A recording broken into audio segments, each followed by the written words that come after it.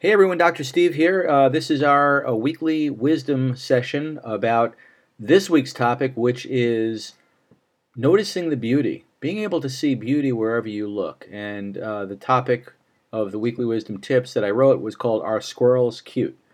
And I was talking about my friend Barry, who has been spending a lot of time out on the back porch cajoling the local squirrels into coming over and eating out of his hand. And it's really, I think, pretty cute. And he does the same thing with the chipmunks. And he's just one of those lovers of nature who just tends to attract the beauty around him in a beautiful way.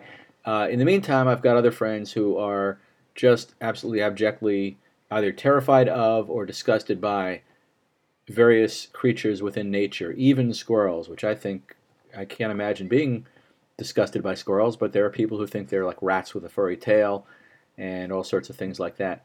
So clearly, there are more than one opinion of various elements within nature. And even the things that we think are cute and adorable, not everybody necessarily thinks that. And what's interesting to me is the fact that we're all kind of the opinion that our opinion is right. That yeah, if I think a squirrel is ugly, it's a rat with a tail, then that's what it is. That's just the way it is, and I become very uh, convinced that my point of view is correct, and therefore I don't have any reason or desire to change my point of view. Not only that, but it would be ridiculous to think about changing my point of view because after all, I'm right. So we end up reinforcing our beliefs about what's beautiful, what's cute, what's desirable, what's appropriate, and never really consider the possibility that we can what I call go meta. Going meta means going to a higher level, going to a higher level where you're watching from a different perspective. Kind of like if there's a difference between somebody in a movie who's going through a dramatic and uncomfortable situation and you watching the movie, watching that person going through a dramatic and uncomfortable situation, you're outside of the action. You're more or less what we call backstage. And therefore, you're not as affected by what's going on stage. And so that backstage perspective, that ability to step out of the uh, so-called reality of your mind and look at it from a higher place is something we all need to be able to do. And one of the ways we can do it is by noticing those things that we automatically attribute a particular negative spin to. So if we have a negative spin on what something looks like, or snakes are scary, or big people are mean, or whatever it happens to be, whatever our particular brand of prejudice happens to be, that this is a great opportunity. The opportunity is to step back from your prejudices and imagine what it might be like to just completely transform the way you look at that thing, whether it be a person or a creature or a circumstance, and give yourself back the power and say, you know what? If I had my choice, wouldn't I rather live in a universe that I consider to be uniformly beautiful? There's so much beauty around me. There's so much love around me. There's so much joy around me. There's so many good things to be seen and tasted and touched. Why am I rejecting so much of it? Why am I thinking that that cute, adorable squirrel is a rat with a furry tail? What's that about?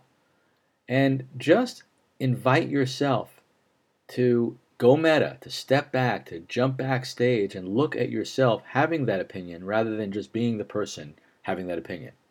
Follow me? Step away and notice it. Ah, there I go again. Look at me being negative about this particular thing. And imagine what it might be like if you could create a positive experience around that thing. If you could say, from now on, I'm going to think squirrels are cute. From now on, I'm going to think snakes are interesting and wonderful creatures. And notice what comes up for you when you have that experience. When you say that, you might instantly feel a deep sense of rejection inside of you. You might tighten up or tense up, and that's fine. But notice that. Notice that. Oh, there I go. There's what's happening inside of me. That's kind of at the deeper part of myself.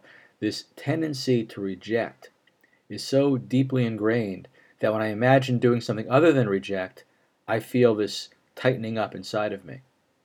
And I wonder I wonder if I could soften that, if I could embrace a new way of being, through creating a new idea and repeating that idea to myself and using kind of a meditative awareness, sort of a quieting your mind and rescripting your mind. We do a lot of that in our work, is help people to just develop a new kind of awareness about themselves, a new relationship to the things that they've been rejecting. So if you've been rejecting yourself, or you've been rejecting certain emotions of your own, or you've been rejecting people around you, whatever it is, learning how to soften and lean into those things and see them in a different light. I'll give you another example.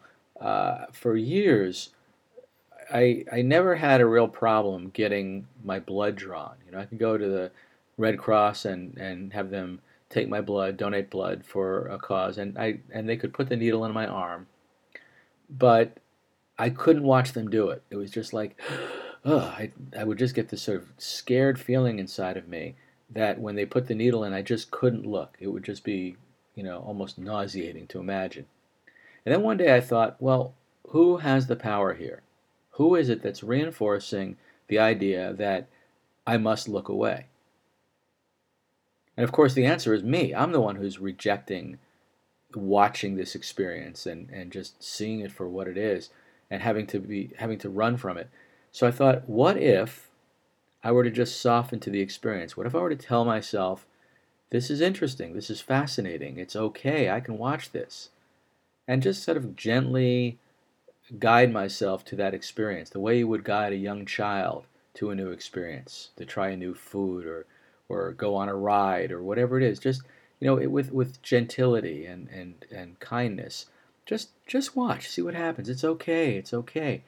And so I turned and I watched them put the needle in my arm.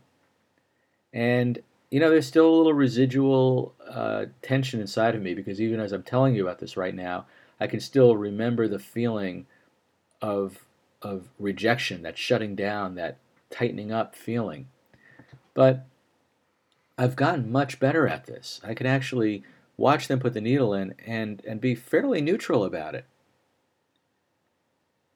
What's even worse for me than the needle in the arm is just that little pinprick that they use to take blood out of the tip of your finger. That one really got me. And so I had to really do some inner work to be able to not reject that experience and just let it be.